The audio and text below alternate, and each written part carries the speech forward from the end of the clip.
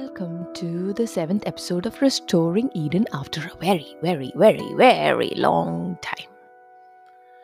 I guess everyone has been busy with COVID. So heavy. Not really. We've been busy with the things going on around COVID or just normal life. So once again, guys, welcome to Restoring Eden. This is Sini and Subin, and here we go.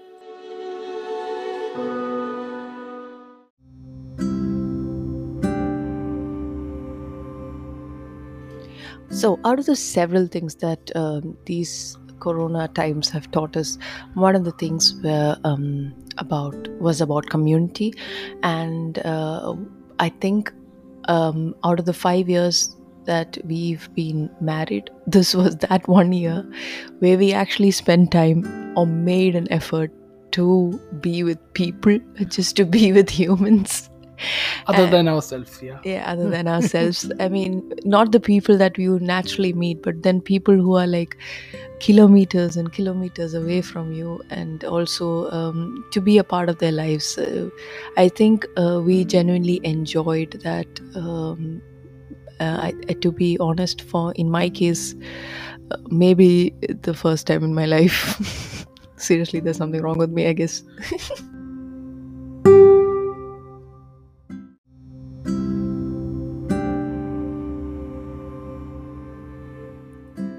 Yeah, and I think speaking about communities, I think that is something that we realized the importance of, the need of, that entire desire to say, I belong, and there are people who belong to us, and there are people we belong to, in the sense of feeling safe, having this band of brothers around you, or this band of sisters around you, or band of families around you, that you know that you are not in this entire struggle alone.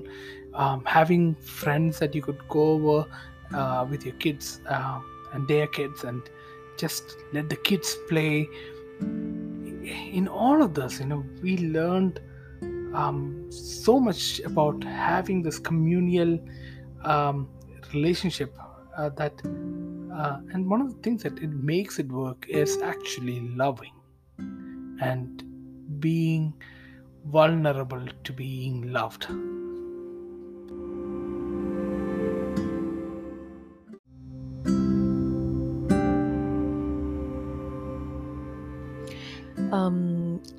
I think after having our baby, there have been a lot of things we've learned about love. We've learned a lot of things about patience. I'm not really saying that I have learned patience. I don't really think so, but I've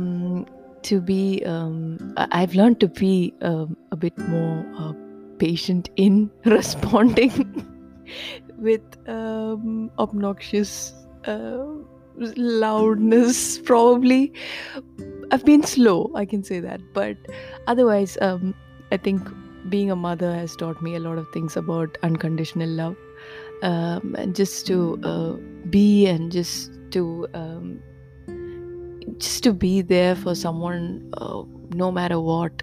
And I think he's just the heart that beats outside us, and that sort of love, I don't think I've known in any other way. But saying that, I think what the Bible talks about in the book of Corinthians chapter 13, that love is not easily angered, love does not boast, love always protects, and it does not envy. These kind of things, I think God meant that in the church. And it's really funny when God says that love your neighbor, he knows exactly what kind of neighbors you'll get. And it's really funny. Sometimes I think God's just playing a joke on us, like he. But no, but I think it is sanctifying that God puts us in this place where we get to love like he loves. And that sort of love, what the Bible talks about, comes within this community that he has provided. I think we are the ones who choose to pick and choose people that we are most comfortable with. But otherwise, God has given us this whole community where A mixed bag. a mixed bag where um, you learn all of these things, what the Bible talks about, when it talks about love.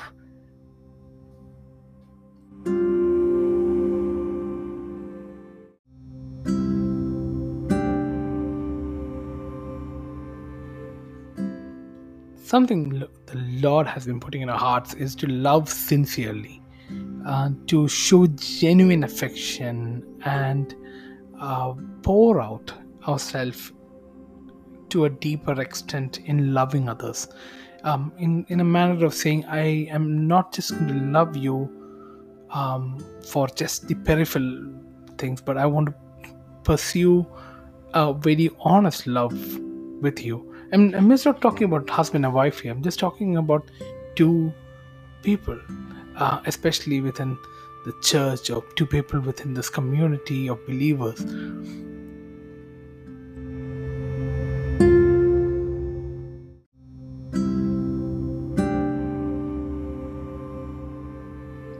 It reminds me of the quote from C.S. Lewis in the Four Loves book. So it goes, to love at all is to be vulnerable. Love anything, and your heart will be wrung and possibly broken. If you want to make sure of keeping it intact, you must give it to no one, not even an animal. Wrap it carefully around with hobbies and little luxuries. Avoid all the entanglements. Lock it up safe in a casket or coffin of your selfishness. But in that casket, safe, dark, motionless, airless, it'll change. It will not be broken. It will become unbreakable, impenetrable, irredeemable. To love is to be vulnerable. Exactly. This place of like being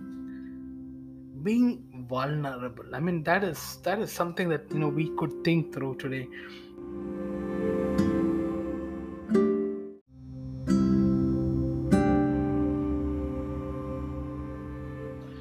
Yeah, I know. When I use the word vulnerable, like, it's a scary word. But that is something that the Lord has been pushing onto us and saying, learn this lesson, see this thing through the scripture, and to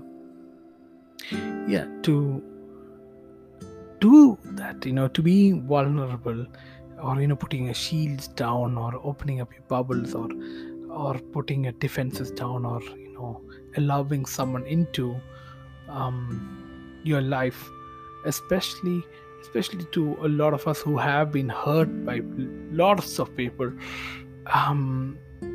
There are very few of us, in fact, who are very strong and says, okay, I'm not going to be hurt by anything anyone says. But then a lot of us have been hurt, and into that place the Bible brings into us this entire thought about sanctification. That's a very big word. What the Bible says, it simply means being made holy, being made righteous, or being made perfect in front of God. And Bible looks at sanctification not just as something that's a private or a personal thing, but also as a communal or a corporate thing. And that means our sanctification is something that matters to the church in general. In other words, your brother or your sister in Christ, their sanctification is as important to you as your own sanctification. The moment I realized it kind of blew my mind. I was like, oh, that is... I always looked for my wife, and I said, okay, for my family, and I will serve the Lord, and I am responsible in some manner to help sanctify my wife. In the Bible, we read about that the husband may sanctify his wife through the word and through the washing that happens when we read the word and when we meditate on the word. But then someone else, that was interesting. and it is talking to common, not pastors, not teachers, but every believer. And that brings us into that position where we say, if I have to love, when my love has to be holy, I have to love in such a manner that I care for the eternal causes of my brother or my sister. And ouch, that is hard.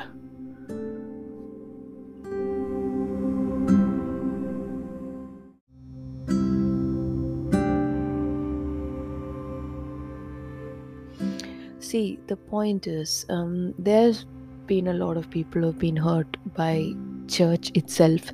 So, and there are people who have been hurt by other people. But I don't think there's any human on this earth who can say I've never been hurt by anyone, by anything. So we're all basically hurting people somewhere.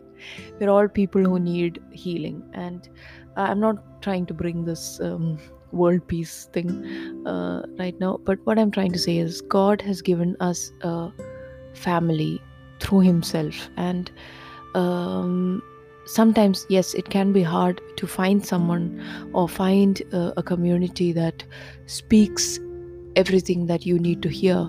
There can be people who are barging into your life. There can be people who are extremely annoying. There can be all sorts of people, but there are also some nice people, as in, or you think you are nice people, but really these things are just what you see on the outside. What people really are is what they are before God. And because you are a child of God, you can always bring that before God. And God always leads you to the right people. And when people extend um, love in all its genuinity towards us, sometimes we tend to close our doors and say, no, I do not want that, because last time I did that, I was hurt. But God always offers a place of healing. And if we have not thought about why that part of us is still hurting, I think we need to bring that before God. I think God always leads us very gently to a place where we can start trusting again. And really, the whole of church is based on this sort of trust, this sort of love, where you just have to give yourself out. And through giving yourself out and through these hurts, uh, you are getting cleaned up. There's a lot of things that God sometimes shows us through incidents in our brothers, with our brothers and sisters, that they're very uncomfortable. You tend to just focus on that person, but God is really focused on our hearts. And if we are willing, God is ready to change us and make us more than Himself, more like Himself. Sorry. Um,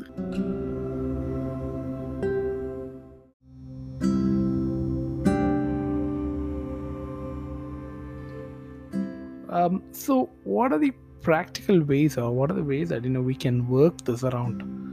I think the first thing that comes into mind is going to God earnestly and saying, Lord, I am unable to do this on my own.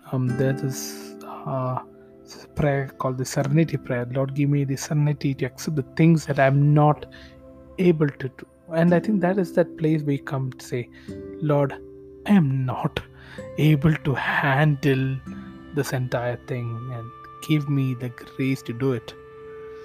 yeah, sort of like Jesus, like I think that gives you the reason why Jesus actually took time away from all the people, all the crowds. Like it keeps repeating in the Bible, saying Jesus went away from the crowd, and he spent his time with the Father, because that is basically our safest place to be, and that is a place where we are transformed, we are changed to face the next thing.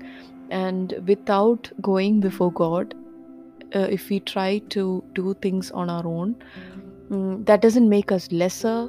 That just makes us more um, Reliant on rel- ourselves. yeah, no, reliant on God. I mean, if you don't go to God, you'll be reliant on yourself, and if you go to God, you'll be reliant on God. Yeah.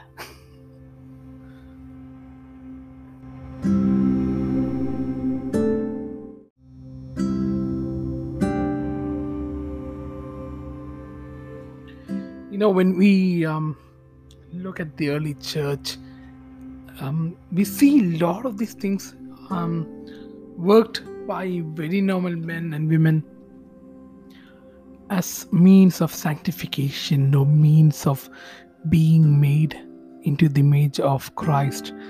Um, there are huge reports, even we read in Acts, about Christians being extremely generous.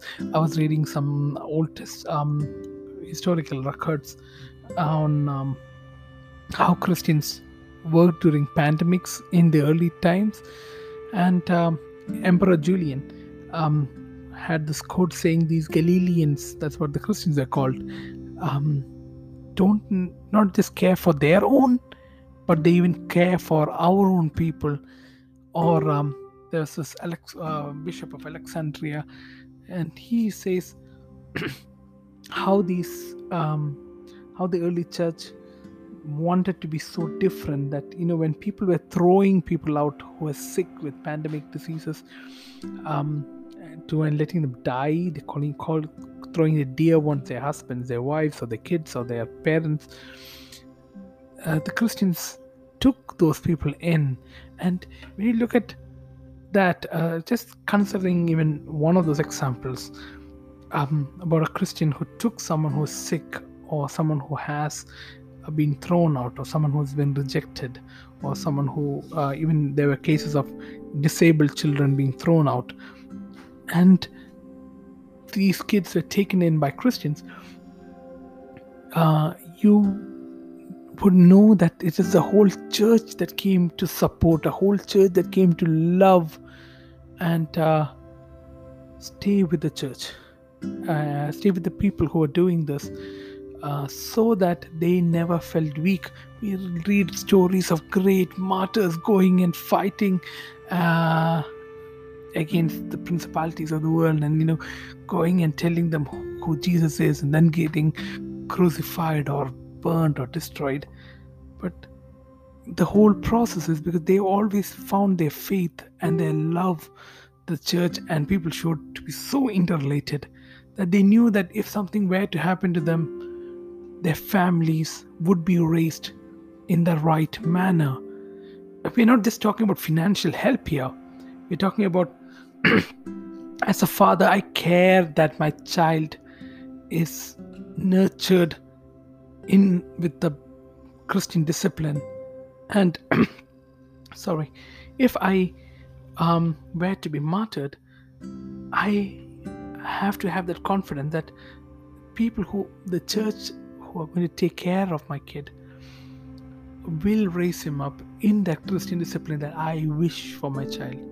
And that comes only when people know your heart and you know their heart, and that is done perfect in love.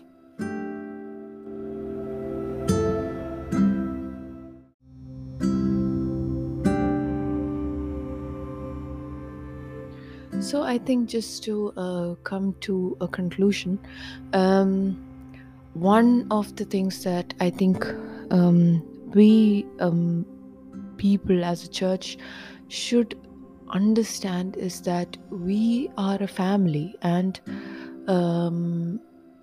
God is the head of this family. Our church is a family, and even though we may not like some things,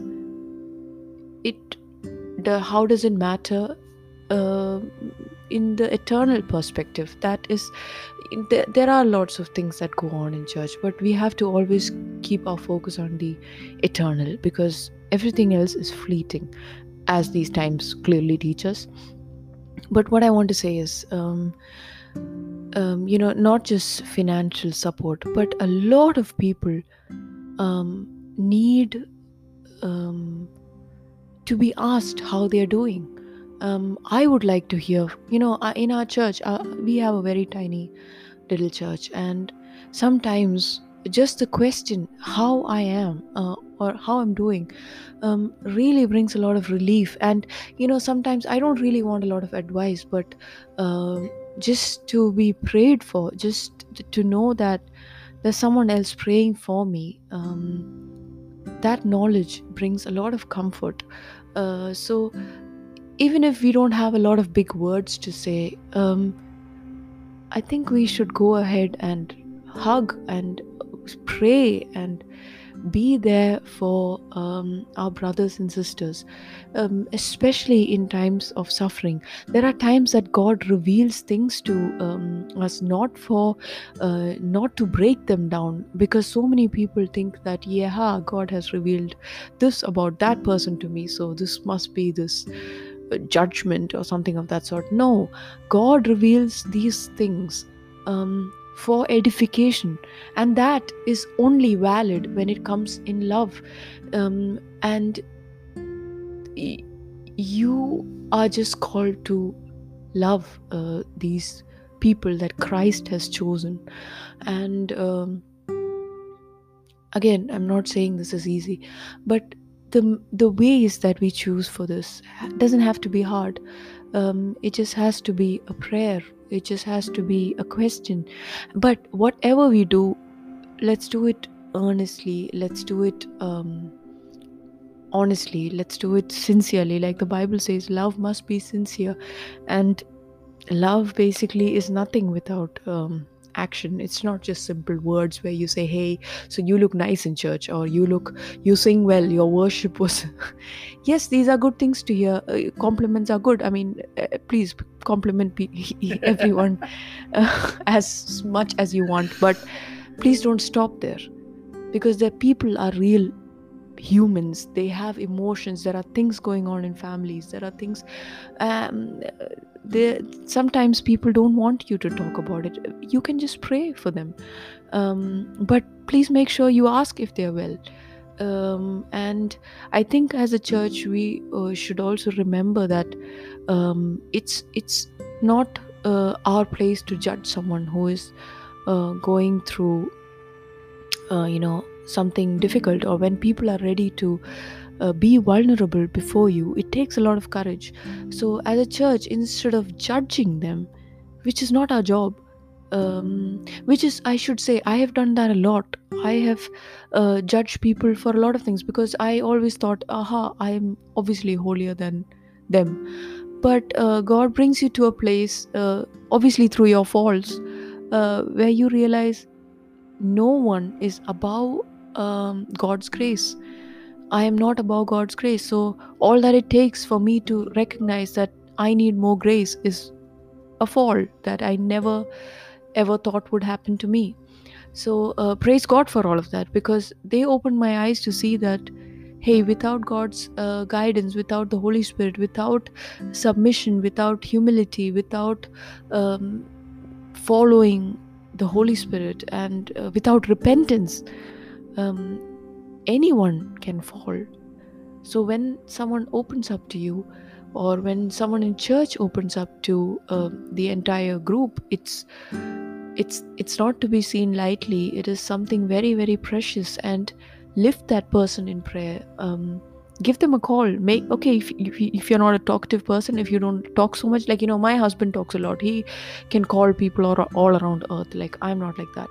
But there are some tiny things that I can do. I can text, yeah. So and I can sometimes make good food. Sometimes I can give calls when it's required, but I don't talk too much over the phone. I think one of the times that we felt extremely loud was when random people would from church would randomly bring in food to us, and you're like, yes, they Yeah, love food. us. Food always works. I mean, everyone should try giving food to each other. And yes, singing together, just worshiping the Lord together. Even Um, over Zoom. yeah, even over Zoom, where just you just can sing really bad, but it's okay. I mean, not everyone is, I don't know, but not everyone can sing really well, but that's okay. Like in our group, we have one guy who can play the guitar, but it's not all the time. So it doesn't matter. We are worshiping God, and that should be our joy. And so when people ask you the next time, hey, how you doing? If you're not doing well, please tell them, hey, brother, I'm not doing well. I really don't want to talk about it right now, but please uphold me in prayer. And instead of coming to a place where you're like, anything that's being asked is just, nope, I'm all well, everything's fine, God is great. Yes, God is great, but He has given us a family to share our burdens. The Bible says, Galatians, carry each other's burdens. yes, if In we, 6:3 yeah, actually. we don't have to carry all the burden. I mean, Christ is carrying that for us, but we can lend a hand. I think that's the I had a Good News Bible, and that had such a beautiful diagram. Everyone was carrying a sack, from the oldest man to a small boy who was carrying a sack, and there was always someone, the guy who was standing behind them, carrying a part of the sack. That they never each person never felt the entire weight of the burden. And that goes in this place of saying, I want to be vulnerable, and your brother or your sister comes to you and says, I am willing to help you with your issue, or with your troubles, or with your struggles. And I think this is also very, very different, and from the world view of things, because the more I think I'm there on social media for like some time now, and you just see this trend of people saying, yeah, so keep your borders, do this, do that. Yes, borders are good. I don't really know what people are talking about when they talk about borders. I don't know if that is what Christ did. I mean, I don't know if that is what we are called for. I don't know if mental health depends on borders. I have no idea, and I'm no one to comment on that. But um, I think when God places people around us, or even miles away, who gives you a call once in a while, and you know that they are seeking the Lord with all their heart, it does not lead you to a place of destruction, but uplifting and building each other up. And if you see that a relationship is not building you up, or some conversation in church is not building you, but breaking you, you have to talk about it, because or you have to deal with that one person. But just shutting down, or like that, the quote from C.S. Lewis says, you can lock it up, you can lock up your heart safe in a casket or coffin of your own selfishness, but in that casket, safe, dark, motionless, airless, it will change. Our hearts will change. It will not be broken, but it will become unbreakable, impenetrable, and irredeemable. And to love is really, really, really to be vulnerable, to put yourself out there, and be with the Lord, who also got these swords in his chest, yeah, because he did the same. Yeah. Thank you guys for tuning in. Thank you so much that your prayers have been beneficial to us. Thank you so much for your support. God bless you all. Have a wonderful, wonderful, blessed week ahead, and take care. And do feel free to contact us. Like we said, sometimes it's people who are lots of miles away, who may be on your on your same frequency, and say, yeah. So if you think, do get in touch with us. God bless you. Have a very, very blessed time. Bye. Bye bye.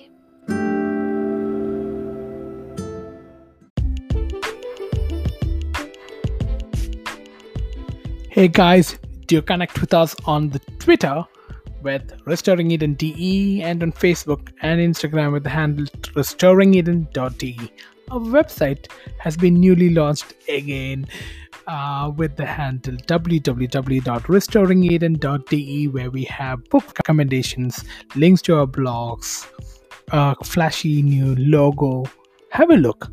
We want to improve ourselves, so let us know your comments. Contact us on Instagram or Facebook or WhatsApp.